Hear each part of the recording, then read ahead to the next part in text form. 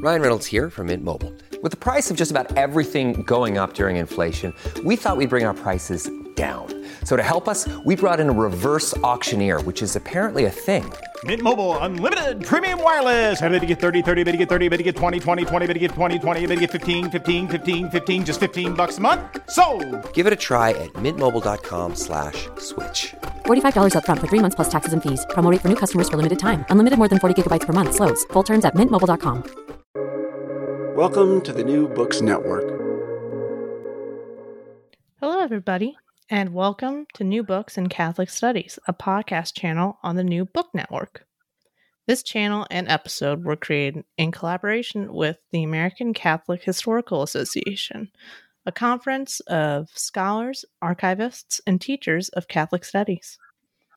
My name is Allison Isidore, and I'm a host of the channel. Today, we'll be talking to Teresa Keeley, author of Reagan's Gun-Toting Nuns, The Catholic Conflict Over Cold War Human Rights Policy in Central America.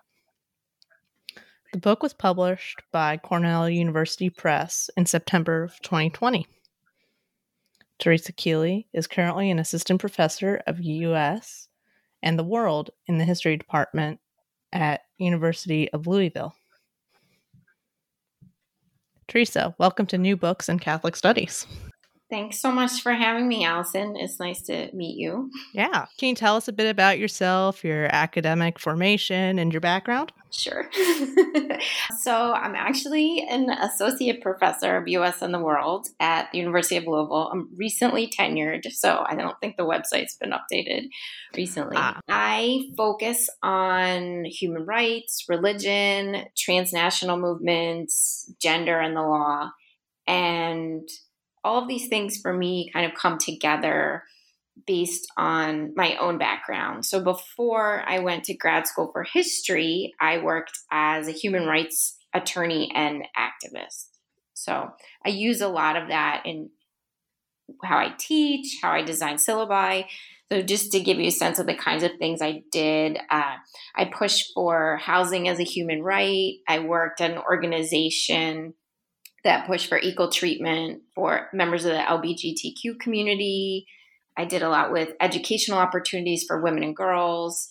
And I also helped coordinate a civil disobedience campaign that highlighted the humanitarian impact of the UN Security Council sanctions on Iraq after the first Gulf War. So I kind of have a different take, I think, than if I had just come straight from college. And quite honestly, I didn't know what I was doing when I came.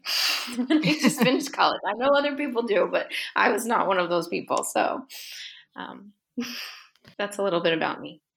So before we dive into Reagan's Gun-Toting Nuns, can you tell us about how you came to this particular project? You know, how did you become interested in the Maryknolls and their involvement in Latin America? Sure. Honestly, I could tie some things from my past into this project and make it sound like this was a foregone conclusion and it all neatly fits and packaged with a bow, but that would not be true. In many ways, this project was a complete accident. During my research for my first year of grad school, I was searching for a research topic. And as many people often do during researching, I got lost in a rabbit hole, and somehow I started reading articles about the Civil War in El Salvador, and I came across the story of the rape and murder of the 4 U.S. missionaries, the 3 nuns and the lay missionary in El Salvador in December 1980. And it caught my attention because I had been familiar with the murder of Archbishop Romero, but I had never heard of those women. And as I kept reading, I wanted to know what happened. And then another article caught my attention. It was a newspaper article that featured Secretary of State Alexander Haig. And he said that the women died after they ran through a checkpoint and they died in a shootout, which wasn't true. And when I read it, I thought, this is crazy. I know that Haig is a Catholic, or was a Catholic. I know that his brother was a Jesuit priest.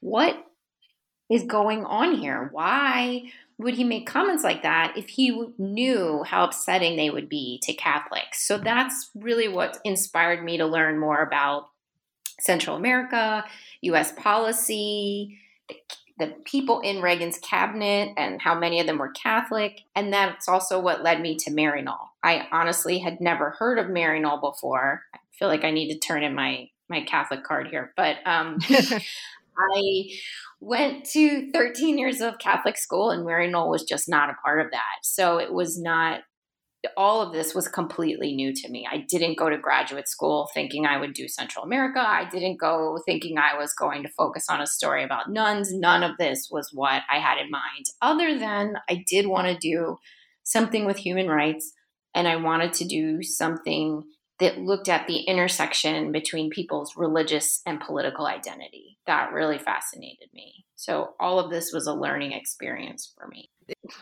It's just such a fascinating story. I couldn't put the book down. So in your introduction, you define and distinguish 4 types of Catholics that are going to appear in your book: traditionalist, conservative, neoconservative, and liberal Catholic. Can you talk about why you made those distinctions and how you came up with the definitions that you listed under each of those? So I borrowed from some other historians who had looked at it within the U.S. community, ways to think about Catholics. So the traditionalists I saw as people who really thought Vatican II was just a terrible idea. And they also tended to read a magazine called The Wanderer, which kind of gave voice to their viewpoint. Whereas other groups of Catholics that were more on the conservative and neoconservative side weren't as black and white in terms of the way they thought about Vatican II. Maybe they thought some things hadn't gone far enough or some things needed to be changed, but they split in terms of, from the traditionalists, in terms of how they thought about Vatican II. But they also had some serious critiques about the direction of the Catholic Church, particularly in the 70s and the 1980s when I was looking at it. Whereas the liberal Catholics were generally more welcoming of the changes of Vatican II, wanted it to go even farther than it had gone, and were much more likely to be active in things like the civil rights campaign, or civil rights movement, I should say, or even the anti-Vietnam War movement. So there were some political lines and some lines in terms of where they felt about the Catholic Church. So I tended to group them as I went along in the book more with conservative versus liberal, not necessarily to say that the neoconservatives thought everything the traditionalists did, but more often than not, they were aligned when it came to Reagan's policy towards Central America. Those were the people that were surrounding Reagan. Those were the people that supported him, whereas the people who opposed U.S. policy towards Central America were more often than not would categorize themselves as more liberal or progressive Catholics. That kind of leads us into our next question. You know, you're talking about, Vatican II and how that changes a lot of things for both conservatives and liberals and the embrace of that. And through chapters 1 and 2, you show this clear evolution of Catholic practice and belief as a result of Vatican II. Can you tell our listeners about some of those significant changes and why you want to include them in the book? Sure. So for those people who aren't as familiar, I should have said this earlier, or need a quick refresher, Vatican II was a worldwide conference of Catholic bishops that took place from 1962 to 1965. And it dealt with a wide range of issues, everything from the liturgy to bishops' relationship to the Pope, to laity's role, to what clothing nuns should wear, to Bible translation, to Catholic stances toward non-Catholics. But from an everyday Catholic practicing his or her faith, one of the biggest changes they would have seen was how Mass was celebrated. So the vernacular replaced Latin, priests turned to face the congregants. So these are big changes for people practicing every day. One of the other things that Vatican II did was that it emphasized the Church's responsibility to care for people's needs on earth, not just looking at how to prepare them for the afterlife spiritually. So it prompted this reexamination of what the role of the church was in society and what it meant to be Catholic. It really was a big shift. So why do I talk about it so much? Part of the reason is because I couldn't believe how often the conservative Catholics I was looking at talked about Vatican II. When they referenced their problems, when they described what their critiques were of the Catholic Church in the late 1970s and particularly in the 1980s, they often said, well, this all goes back to Vatican II. This was the source of the problems. We have a problem with how we think the hierarchy of the church is being too political, how the bishops are acting. This really stems back to Vatican II. So this was also not something that was unique to U.S. Catholics. I also noticed this type of language among the Nicaraguan and Salvadoran conservative Catholics I looked at. They blamed Vatican II, but their language was slightly different in the sense that they said, well, that's what ushered in this new embrace or even just welcoming of communism and communist ideas. So the two groups of conservatives, the Nicaraguans, the Salvadorans, and the U.S. conservative Catholics I looked at all shared the same idea that Vatican II is really where we need to look to think about where all these problems started. They just define them slightly differently. And truthfully, though, there were divisions among Catholics before Vatican II, so it's not entirely fair for them to make this argument. I just mention it because that's the way they characterize the problems as they saw them. Vatican II just accentuated those divisions. So if we just take the case of U.S. Catholics, there were other major changes happening in the 1960s that caused divisions among Catholics besides Vatican II. The Civil Rights Movement, the Vietnam War, especially priests and nuns' involvement in those activities. Many Catholics were divided over whether priests and nuns should be involved at all, if Catholics should be involved in these movements. And so then kind of what happens after Vatican II is you see these views of liturgical reform, civil rights, and anti-communism kind of going hand in hand together. And some of these things, these are not, I'm not the first one to make those arguments about the significance of Vatican II. Just to give you an example, in terms of civil rights, in terms of thinking about the divisions among Catholics, Matthew Kressler has talked about that. So, but from what I saw in the 70s and the 80s, it was really this continual focus by conservatives to go back to Vatican II and say, well, that's where all of this started. It's not about what's happening right now. It's about this earlier problem. After Vatican II, we see this shift to a liberation theology approach, especially among liberal Catholics, and especially in your book with the Mary Knowles. And so liberation theology plays such a significant role in your book and the history of these sisters. For our listeners who might not know what liberation theology is, can you explain it? And, you've kind of hinted on it a little bit in our last question, why it's so important for your book. So we were just talking about the 60s. The liberation theology developed in the 1960s. It's unusual because it is something that develops in Latin America. So for some of the critics of liberation theology, they even make the argument that, well, Latin Americans couldn't possibly have come up with this themselves. There's definitely a race element for some with this. But what's important to understand about liberation theology is that it's called liberation theology, but it's not just ideas. It's not just something that you would read in a book. It evolved simultaneously from theologians and grassroots activists. This was something that both Catholic and Protestant theologians were developing. The reason why it's controversial is because it borrows from Marxist analysis. So it's a little different for us to think about this right now, but this is during the Cold War. So anything that is remotely tinged with Marxism is automatically branded communism. So that's where the part of the controversy comes from. This idea with liberation theology is that you start with action when you're trying to reflect theologically. And liberationists think of sin as not just something that is personal, but is societal, so that you have societal structures that create inequalities and people need to be liberated from that. It's often associated with one of its founders, the Peruvian theologian Gustavo Gutierrez, who published his book in 1971.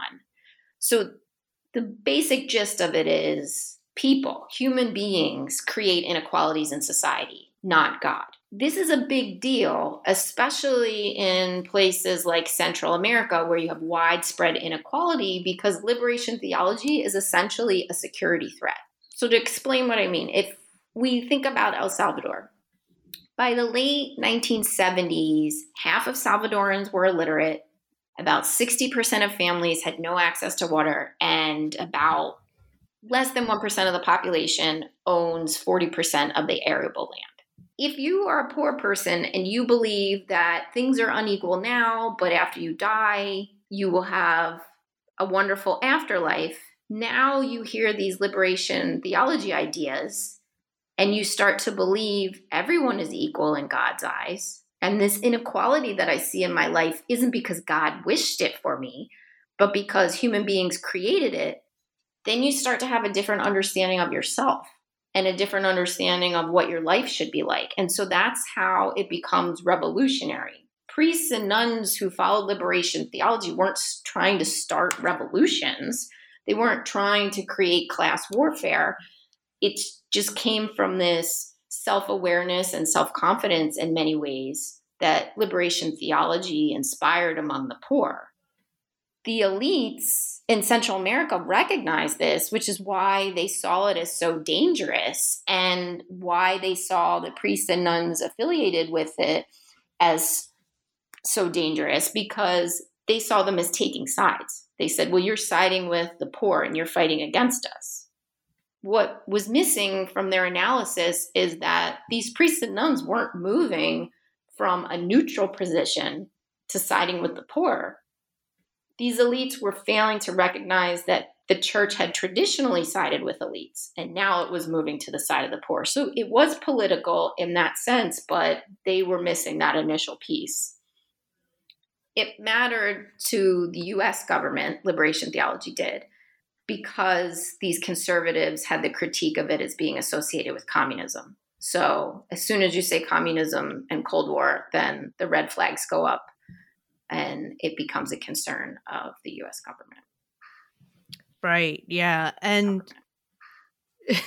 right. And you actually explain or give a couple examples in your book of, liberation theologists prior to the killings of the church women, where they're facing backlash from both, the U.S., but also the governments they're in. One event, or incident that you demonstrate in the book is the Melville incident. And, I was wondering if you struggle deciding, what events to include, or, were you just picking the most prominent ones? Honestly, I chose the Melville incident because so many of my historical actors talked about it. I knew about it studying Latin American history from a completely different point of view. I didn't realize Maryknollers were involved in it. And then I noticed in the 1980s that conservatives in the U.S. and in El Salvador and in Guatemala all talked about the Melville incident, even though it had happened in the 1960s. So for those who aren't familiar with it, the Melville incident, just brief overview, in 1967, Maryknoll expelled two priests. They were brothers, Thomas and Arthur Melville, and Sister Marjorie Bradford. They had been serving in Guatemala, and Maryknoll expelled them for involving themselves in what they called in plans for starting an armed revolution. So these three were essentially the public focus, but there were actually two other Maryknoll nuns and another priest who took part of it. So this becomes important for a couple reasons why I included it. First, was because I think it shows how some Maryknollers living in Latin America changed through their missionary experience. They started to re-examine U.S. Cold War policy. They started to re-examine what it meant to be Catholic. Now, the Melvilles are atypical. You don't have Maryknollers running around everywhere doing the same thing that the Melvilles did. But they're also not entirely novel. The year before, former priest Camilo Torres had died while he was fighting with the Colombian guerrillas. So this was a current that existed in Latin America at the time, this idea of kind of being pushed to the point of, we've tried everything else, what else can we do? Another reason I talked about it, as I mentioned before, is because so many people in the 80s, when they critiqued the women who were murdered, they basically said, well, what else would we expect from an order that in 1967 tried to cause an uprising in Guatemala? They made it sound like this was just everyday behavior of Maryknollers. And the other reason I included it is because I think it's important to show the connection that Maryknollers and other missionaries were making about Catholic Church positions and about U.S. foreign policy more broadly.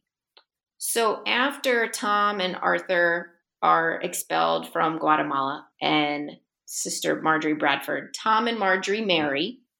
And less than 6 months later, they're involved in the Catonsville 9 protest, which people familiar with the Vietnam War protests would know. They made homemade napalm outside of a draft board and they burned files. Why I think it's interesting and how it connects to Latin American liberation theology is that the Melvilles were 2 of 3 former missionaries who served in Guatemala, who took part in this protest. And it was their experience in Central America, not U.S. involvement in Vietnam, that inspired them to join this protest. They were making connections between what they saw as U.S. imperialism in Guatemala and Vietnam, and they were also making connections between those policies and what they saw as an institutional Catholic Church that wasn't saying anything to condemn how U.S. policy was harming the poor. So for that incident, for me, I knew that definitely would be in it. But you're right. In other cases, sometimes it was difficult to choose what goes in and what does not make it. Right. Yeah, I'm sure there's a bunch of things you would have wished to have included, but due to time and writing ability, you can't fit it all in one book. Maybe a sequel in the future. But so we've talked a little bit about this or mentioned them briefly, but in chapter 4, which is, aptly called U.S. Guns Kills U.S. Nuns, you focus on the 4 churchwomen who were raped and killed in El Salvador. Can you tell our listeners about them and what made you want to share their story? Sure. As I mentioned before, I didn't know anything about them when I started this project. So for the listeners who don't know, the 4 women were Maryknoll sisters, Ida Ford and Maura Clark, Ursuline sister Dorothy Kazel, and lay missioner Jean Donovan. And as I read more about them, what I found most fascinating and remarkable was first how living among the poor of Central America really changed their outlook on what it meant to be Catholic, what it meant to be a missionary, and what it meant to be an American in light of a U.S. Cold War policy that affected foreigners. The other thing that really struck me about them was their awareness of how in danger they possibly were. They were very aware of the risks they faced living in El Salvador, but they stayed anyway. And I don't know that most people would have done that. So those 2 things really struck me. Just to highlight one of the women, Maura Clark, you can really see in reading about her life how she underwent this change. She started in Nicaragua in 1960, teaching 2nd grade. Then, as she continues to progress in her role, Maryknollers expand from not just educating these girls, but to seeing how they can empower them as leaders. And then she's exposed to new ideas, Christian-based communities that are forming in Nicaragua, and so she can see how the idea of what it means to be a church and what it means to be a Catholic is changing. That old model of being a missionary who goes and tries to convert people is not what these Maryknoll sisters are doing and are focused on in the 1960s. She's living among the poor and seeing how they're treated. She then goes back home for a year. Maryknoll sisters are required every so often to go back to the mother house for a year. She participates in Vietnam protests while she's there. She also reads a lot about the Medellin Conference, which is the Latin American Bishops' Conference that took place in 1968, where they also stress this idea that sin is societal. So she's kind of seeing this on the ground change and then reading about this broader theology, which then leads her to go back to Nicaragua and get even more involved in human rights work. And what struck me about her is that she doesn't go in and say, I'm leading the charge. She consciously makes an effort to think about how she can be supportive, how she can accompany the poor rather than tell them what to do. So when they push for things like more equitable water prices, she is there standing by them, but not telling them this is the way you need to do it. So that was something that struck me. In terms of the dangers the women faced, in 1980, all four of the women are involved in working in Chalatenango in El Salvador, which is a dangerous place to be in 1980. 1980, at this time, there is a war situation, but it's undeclared, which means that international agencies can't be giving the aid that they would be able to give during a war.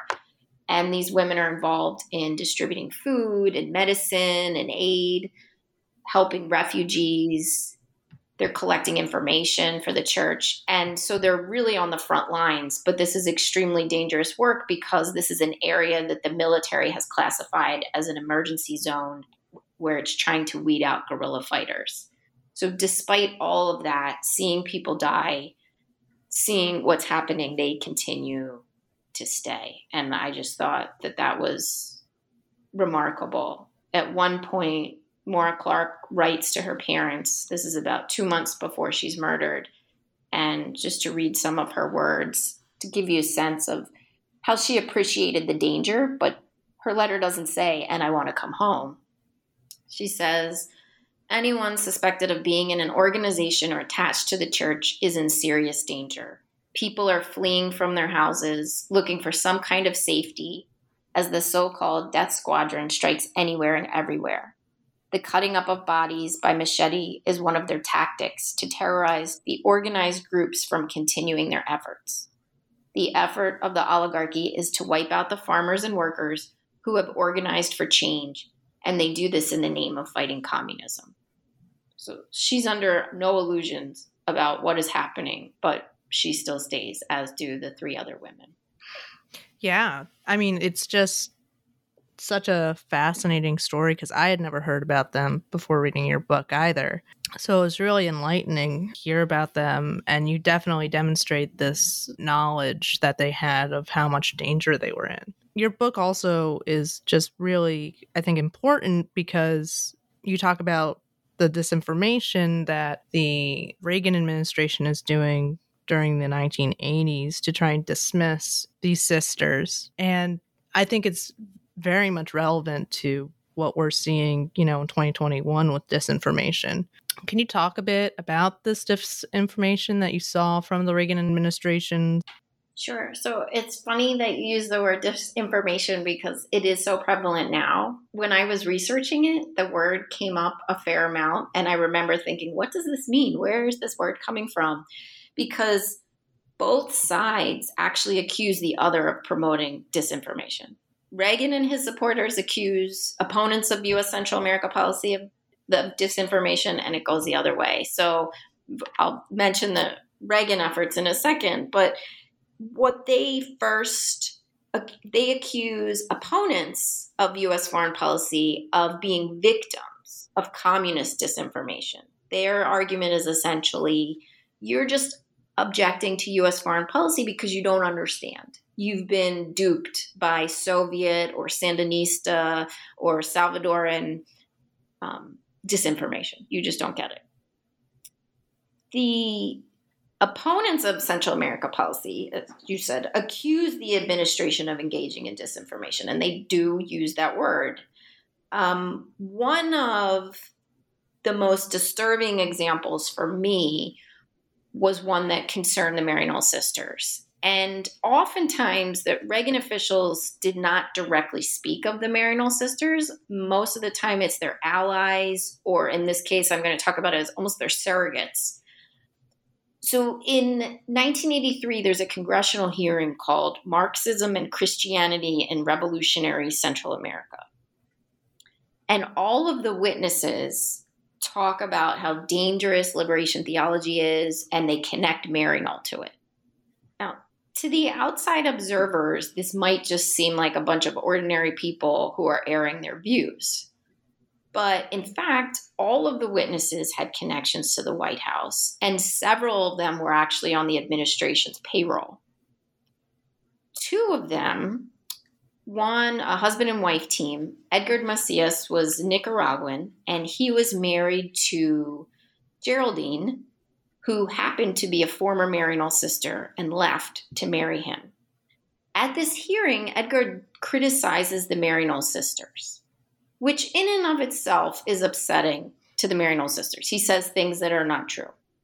But then what happens is his story, his words at the hearing, then somehow find their way to an official with the U.S. Information Service abroad. This official then repackages his testimony as an article, which the U.S. Embassy in Venezuela then sends to a local newspaper, and it's printed. So we have this story, which is not true, about the Maryknoll sisters at a congressional hearing that then is published in a Venezuelan newspaper.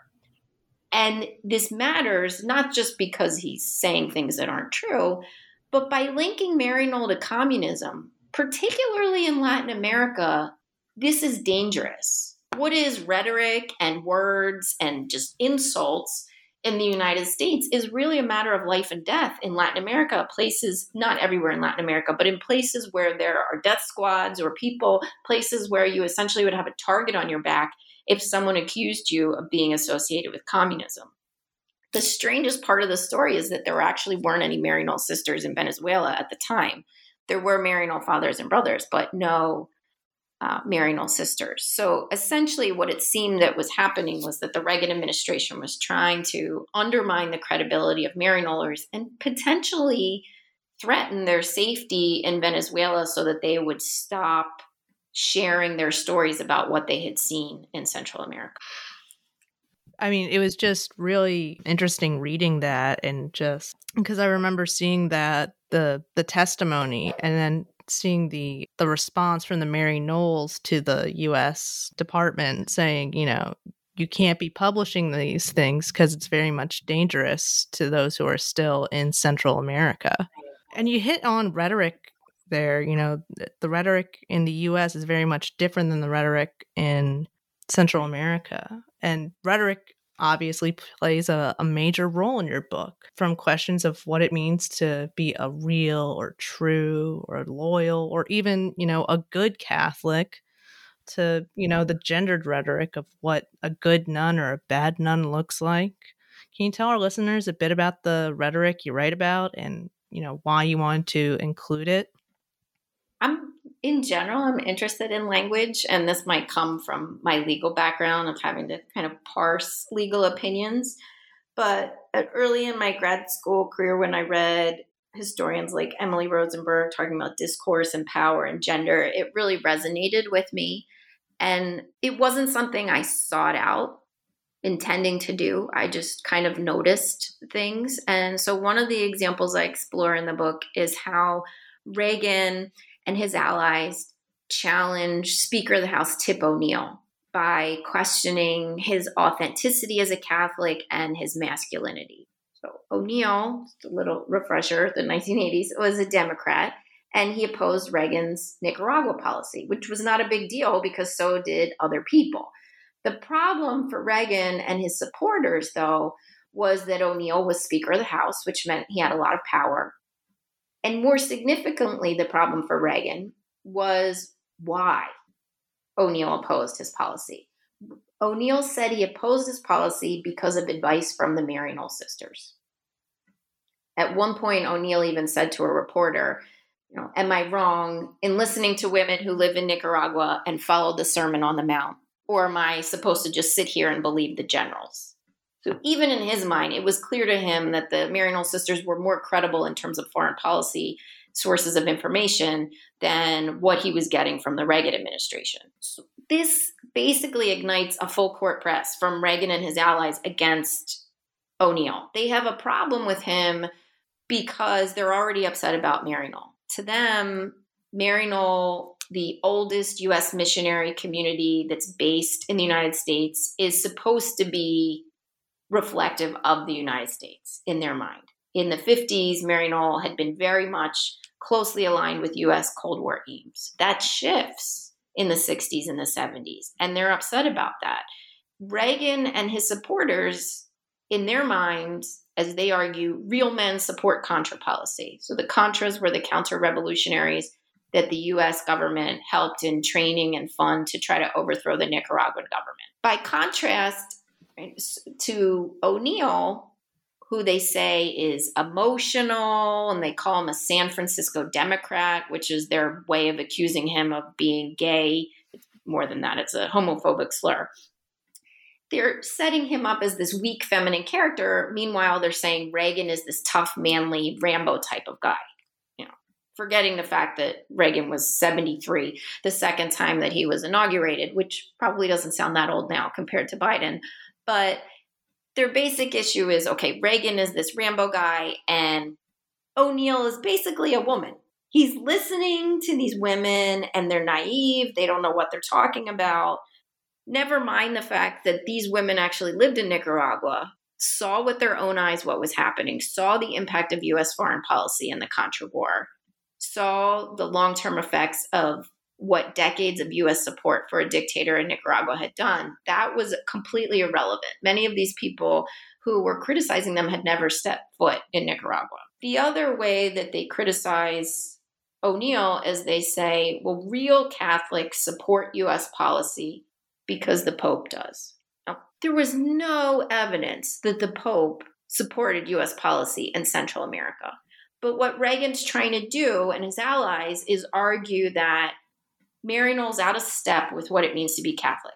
So if O'Neill's following them, he's also out of step. Real Catholics listen to real nuns. Maryknollers are not real nuns. A real nun is Mother Teresa, she was a very different kind of nun than Maryknollers. Mother Teresa was more about directly giving food and care to the poor, whereas Maryknollers were more likely to think about structural problems. Why are you poor to begin with? And so what I found odd about this was two things. First, it's essentially turning an old stereotype on its head. The previous stereotype had been this idea that Catholics can't be Americans because they listen to the Pope, their loyalty is somewhere else, they're not capable of living in a democracy. But now in the 80s, Reagan and his allies are essentially saying, you're a real American if you listen to the Pope. And the other thing I found so strange about this is that essentially you have this debate over Contra funding where Reagan's on one side and O'Neill's on the other. And it's essentially the two men representing two different Catholic camps, even though Reagan isn't Catholic. He's the stand-in for the conservative side, the side that supports U.S. foreign policy, the side that condemns liberation theology, the side that thinks Maryknoll has lost its way. Whereas O'Neill is the stand-in for the more liberal side that critiques U.S. foreign policy in Central America, that sees liberation theology as a positive development, that says, wait a minute, communism isn't the reason all of these things are happening. It's because people have realized they live in unequal societies and they're pushing for change. So rhetoric is something I think tells us a lot about what's happening at the time. And that's just one way that I tried to talk about it in the book. As we wrap things up here, I was wondering if you could tell us about what current projects you're working on, and are there any lingering questions that remain from your work on Reagan's gun-toting nuns that you're pursuing, or has your work taken a new direction?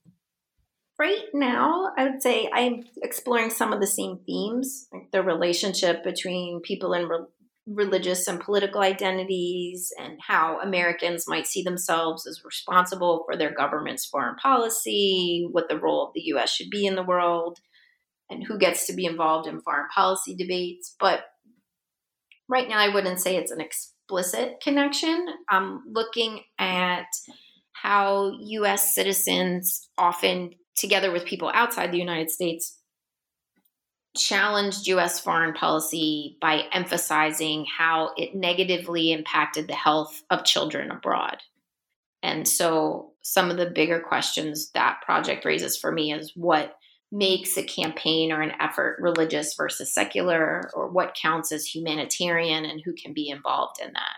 So it's right now, we'll see where it goes, but that's what I'm looking at right now. And it's tentatively called Suffer Little Children, Health Harm, and U.S. Foreign Policy. Yeah, that sounds very interesting. I can't wait to hear more about it and hopefully read your next book. Thank you, Teresa, for joining us on New Books in Catholic Studies. Thank you so much for having me. It's been so nice talking to you.